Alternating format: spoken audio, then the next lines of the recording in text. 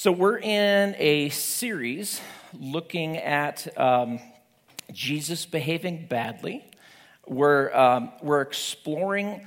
I don't know about you, but growing up in church, there were always passages that I never really heard taught a whole lot. And then now having been a minister for 17 years here at Timberline Church, I find that I'm attracted to certain passages. I'm attracted to certain portions of Scripture. And there are other ones that I'm just, frankly, I don't know. Maybe I'm uncomfortable with them. They're weird. Or I just don't know what to make of them. Or I just kind of look at them like, what was that about? That was odd. You know what I mean by that? And so what we've been doing is looking at some passages that are kind of like that in Scripture. We looked at this one, week one, where Jesus seems to call a woman a dog. That doesn't go over very well. I don't care what culture you're in. Last week, we looked at this. Jesus, in encounter with these people, actually ends up killing a herd of pigs, which is a strange thing. And it's just weird. It's just weird. And so I think in doing this, maybe, it kind of helps us look at the idea of maybe I can get a fuller orbed picture of Jesus. You know what I mean by that? Like I can see parts of him that I wouldn't choose to, or I wouldn't normally think about because I just don't tend to choose those passages in a way. And so tonight we're going to be looking at Luke chapter 13. So, there we go. I got it. Luke chapter 13. So if you have your Bibles, turn them on or open them up. I'll have the scripture passage up here as well, but hopefully you have those. So the context here, Jesus, and we're looking at a tiny vignette amidst of like a full day of teaching. And there's much broader context looking at the entire chapter. But we're just going to look at one tiny little vignette here where Luke records Jesus. And the audience is not just his disciples. We're also told there are crowds, like large amounts of crowds. That keeps going off, doesn't it? I'm sorry. Hopefully that'll pop back up here. Let me know if there's anything that I should do or try. Luke chapter 13, if you have your Bibles, just starting in verse 1, it says, "Now there were some present at that time who told Jesus about the Galileans whose blood Pilate had mixed with their sacrifices." Now, what he's saying here, we don't know exactly what happened, but what we know is that some group from Galilee, Jewish people, went to the temple where you make a sacrifice, and it's very likely that these people were revolutionaries. Josephus, in fact, tells us that Galileans were famously well known for being like they could get incited to revolution like that. And so we're just told this group of people that Pilate maybe had seen them at the temple, and there was a massacre at the temple. There was this killing of them while they are making their sacrifices. Verse 2, Jesus answered, kind of an interesting question. Jesus answered and said, "Do you think that the Galileans were worse sinners than all the other Galileans because they suffered this way?" And then he answers his own question. He says, "I tell you no." And then he says the weird, "But unless you repent, you too will all perish." Verse 4. So he brings up another group of people, another example, someone that these people they would have known of apparently. "Or how about the 18 who died in the Tower of Siloam when it fell on them? Do you think they were more guilty than the others living in Jerusalem? I tell you, no." And then again, same answer. "But unless you repent, you too will perish." So two tragedies are mentioned in verses 1 through 5, and the same question emerges. Were the people who died in these tragic events, one was done by a person, the other was kind of, what would you call it, a natural evil? We use some language like an act of God. And you think about all the, think about the fires going on around us. Think about the natural evils that we encounter regularly. And the question is, were these people somehow morally more reprehensible than other people? Is that why they got caught in the fire? Is that why their car crashed? Is that why you know what I mean, right? Fill in the blank. Is that why that happened to me? Is it because there's something worse about me or something I'm guilty of? These questions come to mind. Did God judge them because they had excessive sin in their life? Did their life not go well because they had just whatever it might be? It's interesting. A number of years ago, if you know George Barna, he is a public opinion pollster. And Barna had conducted some research in which he asked a scientifically selected cross-section of adults this question. If you could ask God only one question and you knew he would give you an answer, what would you ask? It's interesting. The top response was people who said, why is there pain and suffering in the world? It would be the questions that are coming out of the minds of the family, of the people whose blood was shed, mixed with the blood of the sacrifice, the people of the family who were crushed in the Tower of Siloam. It's a human question. It's something that we all struggle with and wonder about. And merely being a Christian, it doesn't solve it like immediately, right? Just by saying, well, I believe in God. Well, that's the problem. How could God allow that? What sort of world are we in? It's called a theodicy. A theodicy is a justification that you might give for how God could exist, and yet all of this stuff, happens, and allow it. And tonight is not going to be a full theodicy. It's not going to be a time on the problem of evil in depth at all. We're going to touch on it a little bit. I've taught hour-long courses on the problem of evil, but we just don't have the ability to do that here. But I do want us to think about evil in general and some of these categories, and maybe help us think through some of it here. Or you think about, this comes from Psalm 73. Ever felt this way before? The psalmist says, why? This is what the wicked are like. Their lives rock, right? Everything goes smoothly for that person. Always carefree, they go on amassing wealth. Surely in vain I have kept my heart pure and have washed my hands in innocence. Again, these are questions that the biblical authors are struggling with. I love the level of transparency in Scripture. It's not whitewashed. It's not, boy, these people have it together. If anything, it's like, these people are a mess, right? And Scripture's not saying be like these people most of the time. It's saying they're like you, and they're trying to follow God and walk with Him. So here's what I want to look at. First of all, as we think about evil, there are two kinds of evil in life that we encounter. And in fact, this passage gives us the two categories, interestingly enough. The first kind of evil we encounter is what's called moral evil. Moral evil. That's Pilate killing the Gentiles if they weren't guilty. Moral evil is people's inhumanity to other people. Does that make sense? Usually motivated by hate, greed, whatever it might be. That's pretty obvious. We see that. The second category of evil, as we think about it, is what's called natural evil.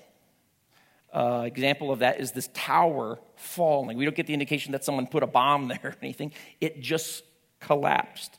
So these would be disasters, brought on by natural causes, floods, earthquakes, that sort of thing. It would be diseases. It would be congenital disabilities. It would be an accident or an injury like what we have in this case right here. But natural evils fall into that category. And when we think about evil, every worldview attempts to answer or make sense of, like, what is evil, you know? If you were to speak to certain groups of Hindus, non-dualistic Hinduism anyway, they would say, well, evil's not real. It's an illusion. Or if you spoke to someone in Christian Science or New Thought metaphysics, it would be a dismissal of evil. It's not even real. It's somehow illusory. If you speak to a Buddhist, they would recognize that, yes, it's real. It's just a brute fact of reality. You can't look into it. You don't know. And all you can do is just detach yourself from the world, and hopefully you escape it eventually. Or there's the Muslim response, which is, well, Allah has simply assigned this to us. So everything that happens is meant to be. It's because Allah desires, He wants that to happen. Or you might think about atheistic naturalism or atheistic materialism, which it recognizes things that are bad and unlucky, but evil's not a category for someone who reduces everything to the material world. So kind of a great way of summing it up, Richard Dawkins, you might have heard this sort of summary statement of him, from him a number of years ago, when kind of asked about injustice, evil. He says, in a universe of blind physical forces and genetic replications, some people are going to get hurt and some people are going to get lucky. And you won't find any rhyme or reason between it. Just the way the ball rolls.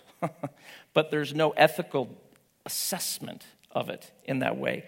Yet there's something in all those responses that I would suggest we recoil about. We hear those, we go, no, that doesn't quite get it. My experience of evil, it's real. And I have to have an explanation that gives it enough credence, doesn't say it's just there, suck it up.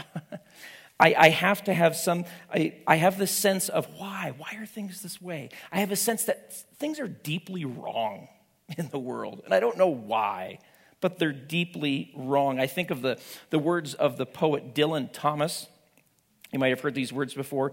Do not go gentle into that good night. Rage against the dying of the light. There's something he recognizes that death shouldn't happen. Somehow he recognizes something is profoundly wrong. And what I so love about the Christian faith is that it affirms that intuition. Something's wrong. Not okay. Not good. It recognizes there's something wrong. And I would suggest that its answer is unique among the worldviews of the world. So in Luke chapter 13, let me go back to that here. In Luke chapter 13, Jesus tells us that we cannot assume that natural disasters are a judgment from God. First thing on so many Christians' minds and lips, oftentimes, we hear when there's some natural disasters, like, maybe this is God judging that group, that sort of thing. Jesus dismisses that. He says, you can't go there. You're not allowed to do that. That was the common idea within the Jewish world. In fact, if you look at John chapter 9, do you remember this story? Jesus heals a man born blind, and they see the guy. And remember, it says, as they went along, he saw a man blind from birth. First question out of his Jewish students' minds is they ask, who sinned, this man or his parents, that he was born blind? Which, first thought in my mind was like, wait a minute, he was born blind. Like, what sin did he do before? That's always like a question rattling around in my head. Like, why? That's kind of a weird question to ask. But that's the immediate thought. Who's at fault? Let's point to who did it. And Jesus, he puts that off the table. He says, no, he didn't sin. Parents didn't sin. And then he says, but God is going to use this to expand his kingdom. And then he heals the man. So in Luke 13, Jesus tells us that we cannot assume that natural disasters are specific judgments of God. In fact, in the Old Testament, when God does bring judgment on a nation, sometimes Israel, most of the time Israel, or one of Israel's neighbors, and he accomplishes it with a plague or some sort of natural disaster, he always accompanies it with a prophetic word. There would always be a prophet who would warn it's coming, number one, and then once it's there, explain what's happening in this natural disaster and give it sort of a theological interpretation. Here's what God is saying to you through this. So with the absence of a very clear prophetic word today, it would be extremely presumptuous for anyone, a follower of Christ or not, to assume that a natural disaster takes place, that it's some specific judgment of God on an individual or on the people who were killed in the situation. So here's what I want to do is just, I just want to make some observations about what we call natural evil, or if you on your insurance policy. I had to do an insurance claim this summer. Do you guys remember what was it? It was before July. It was March. It was March, and we just had that horrible windstorm for like half an hour. Do you remember that? It was just horrendous. And our backyard was just destroyed. Like our trampoline was wrapped over the fence, and we had a pergola that just went through that, absolutely destroyed it. And the policy is like an act of God policy, right? So this is language and it's categories that have been with us for a long time because our insurance companies are using it's an act of God. God did it kind of thing. So some observations about that, just kind of biblically and philosophically. What are some observations? Because we don't talk a lot about this. This isn't something that we don't say a whole lot about, these sorts of things. So let's kind of consider that. First of all, number one, we're not saying that the acts of nature are evil necessarily. A tornado is an amoral thing. There's nothing evil per se about a tornado, right? Or a thunderstorm, or an earthquake. Plate tectonics. Those sorts of things are, as far as we know, required for the world to actually flourish and go on. Many of those. It's only evil when people are in the wrong place at the wrong time. When there's that intersection, that's when we put that category, because it was destructive on something of value, like a person. And so a question that the Christian worldview asks is, in sort of better understanding natural evil, is this. And track with me here. Collectively, humanity, what if we're not operating in our environment, our world, whatever that might be, in the way we were intended to? Let me put that another way. Collectively, what if not being in the right relationship with God collectively, that we are intended to be, doesn't allow us to operate in our environment? Let me give you kind of an analogy or a picture of maybe a little more concrete on that. You know what a feral child is? Tarzan, Mowgli in the Jungle Book. Okay? Feral child is someone who from a very young age, maybe through abandonment, maybe through just running away because of abuse, whatever it might be, but they're basically separated from the normal human parental relationships and other relationships around them to care for them. And so they're taken out of the family. Very little interaction with human care, behavior, how should you behave, language, all those sorts of things, right? And but then imagine if that child is taken from the normal situation, it's a feral child, but then was made, or that they were made for, but then asked to live in its natural environment. A little child in a house, so to speak, all by itself, right? You can imagine what would happen.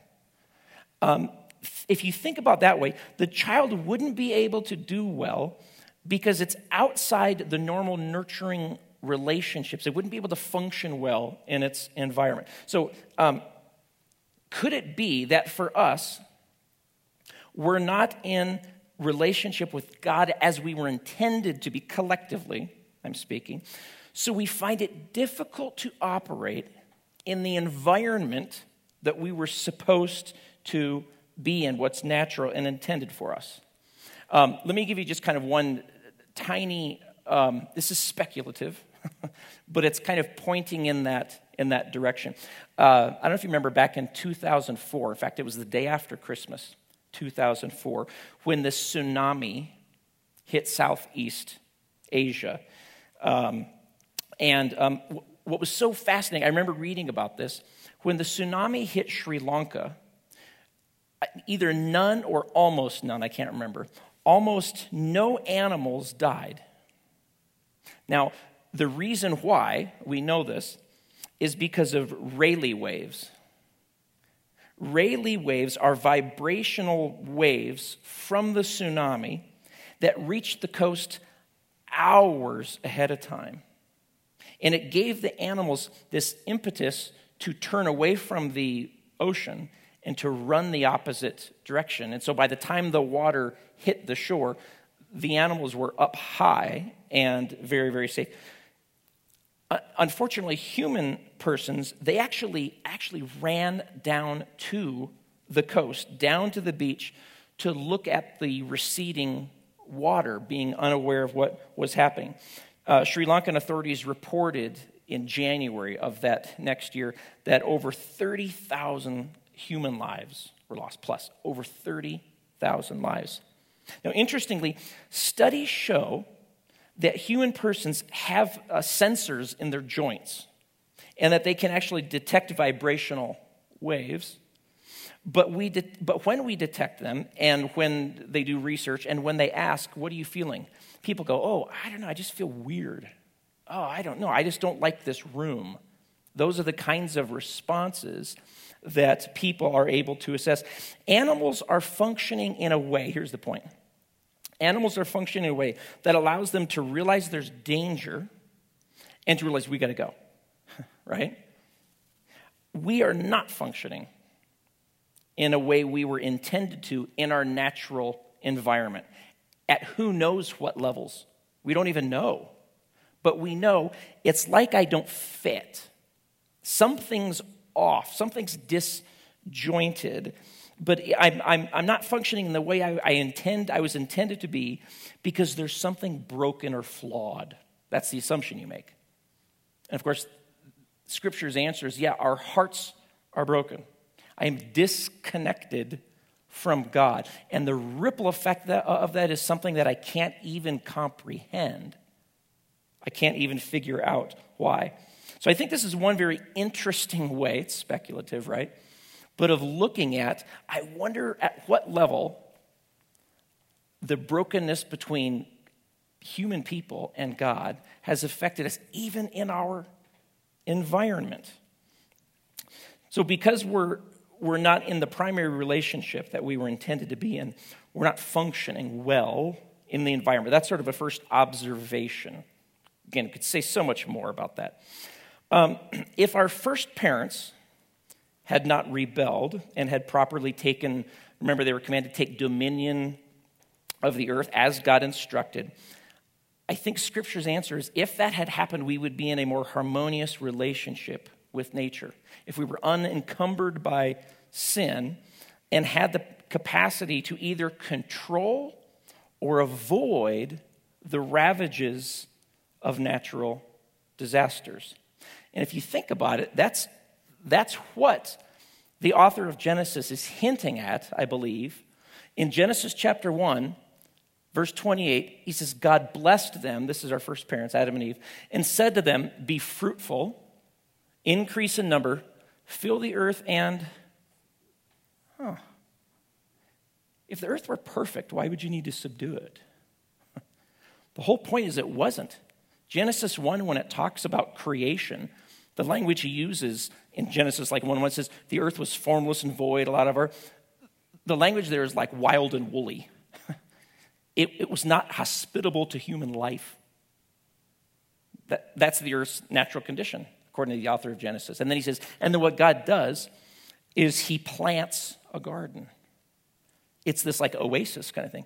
And the garden is God's space. It's sacred space. That's where he lives. And then he says, and then he places the human family in there with him. And then he says, guess what we're going to do to the rest of the earth? Make it like this. That's their call. Have dominion and subdue isn't to abuse or destroy. It's to say, let's make it like a garden. That's why the end of the book of Revelation, what is it? It's a garden city. But God does it because he realizes these people never will. They can't. But that's the end game. So what would have happened had we never sinned? Who knows? Who knows what that would have been like? But it would have been involved somehow subduing this wild and woolly world that God gave us. Interesting. Another observation about natural evil.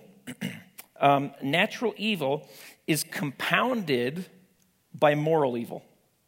We tend to speak of natural evil and moral evil as like two totally separate categories that never come in contact with each other. Nope, they're actually, moral evil compounds and is like tied together with natural evil. I'll give you two different ways that that's the case. Number one, natural evil is compounded by moral evil by rebellious, malevolent, spiritual beings. We're not the only ones God created. Think about it this way. We as human persons have an impact on the environment and the lower creatures, you could say. Does that make sense? The way you treat the environment has an impact on the lower creatures in that same environment. How we affect the environment will determine how the lower species in that same environment are treated. Well, we also know Psalm 8, chapter 5, the psalmist tells us humanity was created a little lower than the Elohim. Oftentimes it's translated angel. The word is Elohim. It means these spiritual beings. We've been created a little lower than the spiritual family, whatever that is. And so there's like a tapestry to creation. Number one, we're understanding that. We also know from Deuteronomy 32, 8 and 9, that God early on put some of those spiritual beings in charge of caring for some of the human families, the nations. But we also know from Psalm 82, because Psalm 82 is God standing in that council and condemning them and says, though you are Elohim, you're going to die like men. Because these Elohim did not take care of people. They in fact, did the exact opposite. They were actively working against them.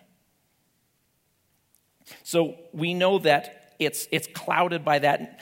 Natural evil is influenced or webbed together with, at some level, moral evil of malevolent spiritual beings. Number two, that there's also natural evil is intertwined and bound up with human evil.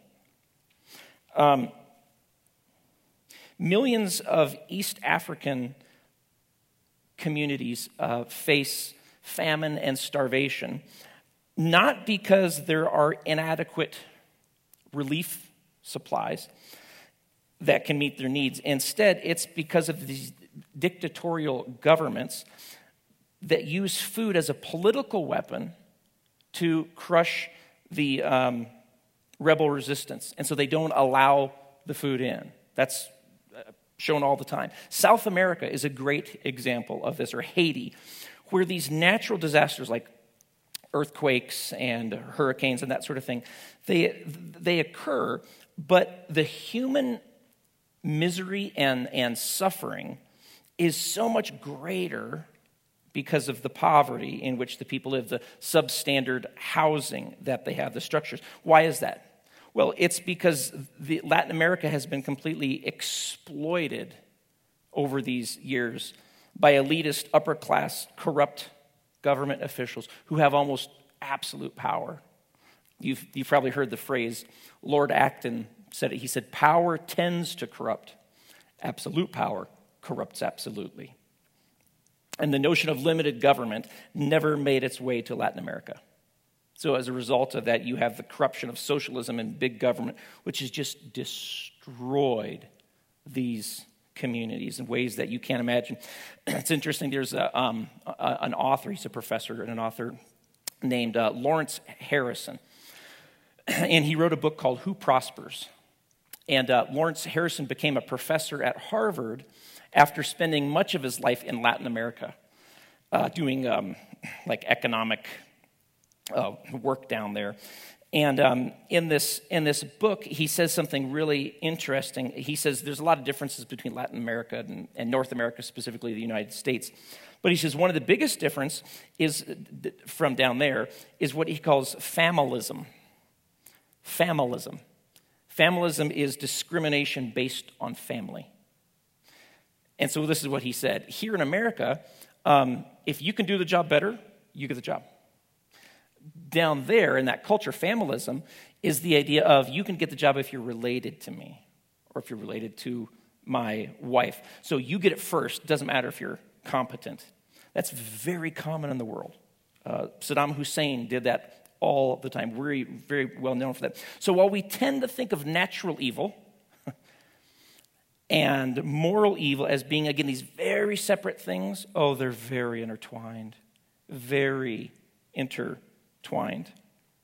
So let's jump back. Luke chapter 13. And Jesus answered, "Do you think that these Galileans were worse sinners than all the other Galileans because they suffered this way? I tell you, no. But unless you repent, you too will all perish. Or the 18 who died in the Tower of Siloam fell on them. Do you think they were more guilty than all others living in Jerusalem? I tell you, no. But unless you repent, you too will perish." Now, it's interesting. Jesus almost doesn't, which this is common Jesus. He's asked a question about something or asked to notice something, and he notices it, but he turns it, he sidesteps it. He says, I've got a better question. He's always doing that sort of thing, and he's doing it here as well. But it feels almost harsh, doesn't it? I mean, it's sort of like they're wanting him to look at tragedy, and he's like, worse is going to happen to you if you don't. It just feels weird. It's jarring as you read this, but this is what's happening.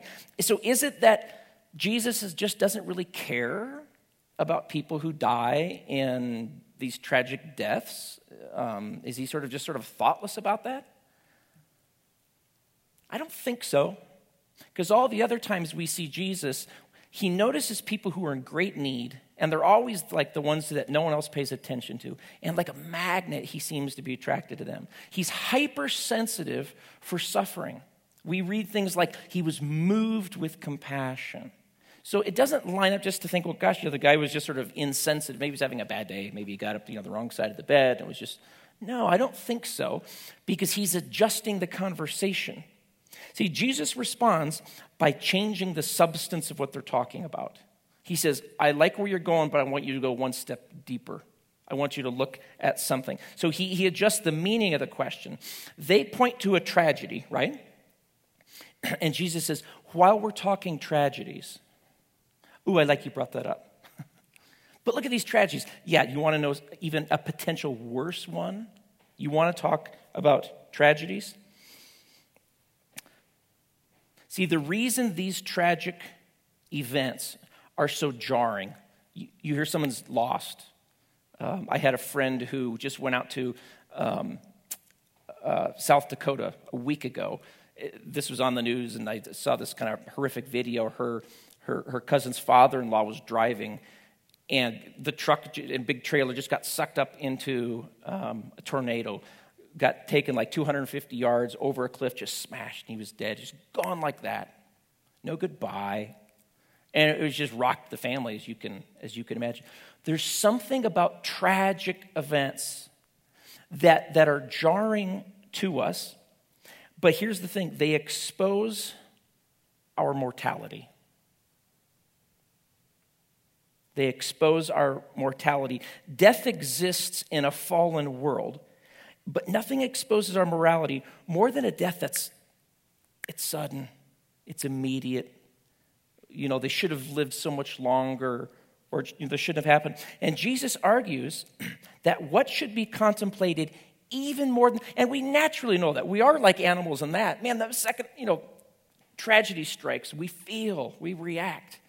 But he says, the way, though, that you need to act differently, you need to contemplate even more than the cutting off of, say, a short life, but is the fact that life terminates for all of us. And this raises an even more basic question. What comes after that? And that's where Jesus goes, if you read the rest of the story. How does one prevent the end from being the ultimate end? That's the question he wants them to look at. Not just, that's sad, but how does a person prevent that end not from being the ultimate end? The question about mortality really becomes a question about the possibility of what Scripture in the book of Revelation calls the second death. That's the one that Jesus is emphasizing here. And then he pleads with his audience to repent. He pleads with them to repent, and he does it in very strong ways. His point is that with death comes a decisive encounter with God, and one that deals with sin, deals with our sin. Whether one is, and this was the point of his earlier stuff, whether one was a little sinner, was that person guilty? Were they more guilty than the rest of the people in Jerusalem? Or if they were a big sinner? Doesn't matter your level. That was his point in bringing that in. Well, do you think they were worse than everyone else? Nope. Everyone is going to stand before, every single person is going to stand before God and give an account in their life. Darrell Bach, he's a Bible commentator. He writes this: what Jesus has in mind is that change of direction that comes from a change of orientation after hearing God's messenger. Before a person repents, they're not concerned about being related rightly to God. With repentance comes a change of mind that affects a change of direction, because their orientation of life is directed in faith to God. That is why he ends by saying this. That is why the Old Testament concept of repentance uses a term that describes a turning around. Because it's, I have my back toward God, and all of a sudden I turn and I realize he's right there. He's right in my face. There's I was just talking about it with Todd earlier. There's an article that I came across. I would, if I could get it to you, I would highly encourage you to search Catherine Baker, with a K, Catherine Baker, a short article she wrote called A Pandemic Observed. Catherine Baker, A Pandemic Observed. It's an article that I came across. I wish I could, it's probably a 10-minute read. I wish I could read the whole thing to you. I can't. Let me read the first paragraph and tell you generally where she's going. Hopefully it won't be too much of a spoiler for you. She says this, wonderful writer. She says, "We buried my baby in a wooden box in the crook of the arm of his father. My husband was 37 and had died in a car accident coming home from his work as an Orthodox priest in a sudden snowstorm on a Sunday afternoon in March. My son was born at 20 weeks gestation, about 2 weeks before his father's death, but the ground was too frozen to bury him in the cemetery plot just then. So the funeral home offered to keep the tiny body until spring. But when his father died too, it was considered worth the use of the special machines to thaw the ground for a winter burial in New England. And so there was some comfort in knowing that the two would lie together." And then she goes on in a beautiful way, I hope you will read it, talking about the details of this, what happened to this car crash. And she has 6 other kids, and her life and her mourning and her anger with God and her frustration, the arguments that she has with God. And then COVID-19 hit. It's called a pandemic observed. And she said, we found out very early on that 3 of my kids and I had been exposed to someone who had it. We're counting numbers every day, and it's scary. She said, we quarantined, and she said, I just thought, who's going to be next? Just kind of waiting. And she says, as she was waiting, she said, it became interesting. She said, I started learning there was this new language out there that death will never happen.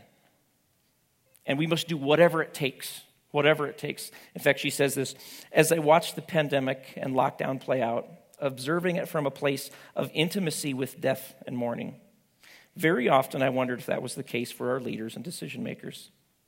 She said, it appeared to me death was being approached officially as an anomaly, instead of a certainty. A disease was being treated like a strange exception rather than the rule. And a woman who was so familiar with death, as she was looking at this, began to realize, as Christians, well, all of us know the day's coming. The day will come when I breathe my last. And our culture has almost created this conception of we're going to avoid it at all costs, no matter what. Even if you have to live a miserable life, at least it'll be long.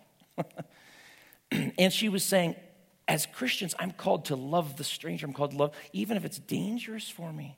I'm called to care for them. I'm called to serve them, fully aware it could be a dangerous call in my life. And she ends with this question where she says, the question isn't, will I die, or will the people I love die? The answer to that has always been yes. A better question might be, will I let the anticipation of death make me and my world better or worse? And she asked these beautiful, again, please read it. It's absolutely wonderful. She asks these wonderful probing questions. She kind of gives a theological grounding for being the church in a pandemic. But it was this reminder to me of what I think Jesus was reminding. She did it much more gently. Jesus did it very abruptly. She's reminding him of the day's coming. It will come. And in light of that, how are you living? What are you doing?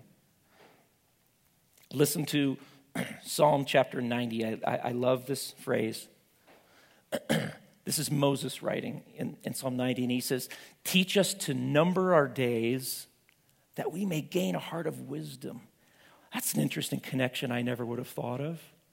Teach me to number my days, and as a result, I will gain a heart of wisdom. Ooh, that sounds good. I'd like that. There's something about that. You know what I would encourage you to do? Go to a funeral at least once a year. And I'm dead serious. Oh, that's pun. No pun intended. Seriously, I'm very serious. I really didn't mean to say that. Go to a funeral once a year. Go to a funeral twice a year if you can. There is something about when I go, and I don't like going to funerals. There's something about when I go to a funeral, I start numbering my days. I start going, where am I putting my time? What has God called me to? Am I being obedient to that? What is my calling? What about my kids, family members, friendships? What's going to be said at all these questions? Same questions that Jesus wanted his hearers to go, I like that you're bothered by that, but are you looking beyond that? Are you asking those questions beyond it? Listen to Ecclesiastes 7:2. It's kind of a similar phrase. Hey, so I didn't come up with the idea of go to a funeral. Ecclesiastes 7:2, he says, it is better to go to a house of mourning than a house of feasting. That means a funeral. It's better to go to a funeral than a party. I promise it'll be more impactful on you, is his point. One of my favorite authors is a 17th century Frenchman named Blaise Pascal. He was a mathematician. He was a brilliant mathematician, absolute genius. He was a physicist. He was a Christian thinker. And he lived in France during a time where things were very opulent. And when you're in a culture where things are opulent, you don't number your days a whole lot. You don't think about it a whole lot. You probably can't imagine living in a very materialistic culture where you don't think about your days a lot. And he was so bothered, and so he wrote to skeptics. He wrote to people who were just, not interested. Those were the people he was trying to reach, and he said, here's what I've discovered about our culture. People have at some point realized there's a cliff that I'm driving up to. Death is coming. They have no abilities to deal with it, no resources to say, how do I do this? What do I do? What's going on? And so they distract themselves. They amuse themselves. You know what amuse means? Muse means to think. Awe is the negation of it. They amuse themselves so that they don't have to think about the approaching cliff in that way. And so he said this. He says, in busyness, that's one thing that people do too. Just stay busy so you don't have to think about it. Never let it be quiet. In busyness, we have a narcotic to keep us from brooding and to take our mind off our mortality. Ever thought about the narcotic of busyness? Is that in your life anywhere? Are you engaging with the narcotic of busyness at whatever level? Or can you sit in a quiet room, or do those thoughts just that come? You don't like them. Jesus wants to meet you in the quiet moment. He wants to meet you in the quiet thought. He wants to have moments with you where it's quiet and you just listen. And maybe he doesn't talk. Maybe he just says, I just want to be with you. Just realize I am in the presence. I'm in your presence more than you can imagine. Just be with me. Maybe he does talk. Maybe you say, speak, I'm listening. What do you want to say? But in our culture, much like this culture, much like Pascal's culture, it's so frantic, it's so fast-paced, it's so busy. There's social media, there's sound. And sometimes when we're pointing out the latest crazy thing that happened, Jesus goes, stop. How's your heart doing? What's going on with your heart? That's what I want to talk to you about. It's far more important than the latest tweet, I promise you. It's so eternal. Over these next couple minutes, we're going to take communion. If you're comfortable taking it. If not, you certainly do not have to. But here's what I would invite you to do. Step into one of those moments. Just ask God by his Spirit. Just say, would you be with me over these next couple moments before we take communion? Maybe talk to me. Maybe you just want to put your arm around with me and just be with me. I'll take that. That's okay too. And just see what happens. So come grab the elements. Don't take them. Hold on to them. After this song, we'll all take it together. Okay? Go ahead. You're released. There's different stations around the room too, and gluten-free in the back here. It's because of the reality behind these elements that we hold that we can say those words and not be liars. I stand here unashamed, and it says God greets me face to face. Wow, that's because of the sacrifice of Jesus. And each week we remind ourselves of the way in which God has opened that door for us to be back in sacred space in his presence. And that's because of the broken body of Jesus for us. Let's take the bread.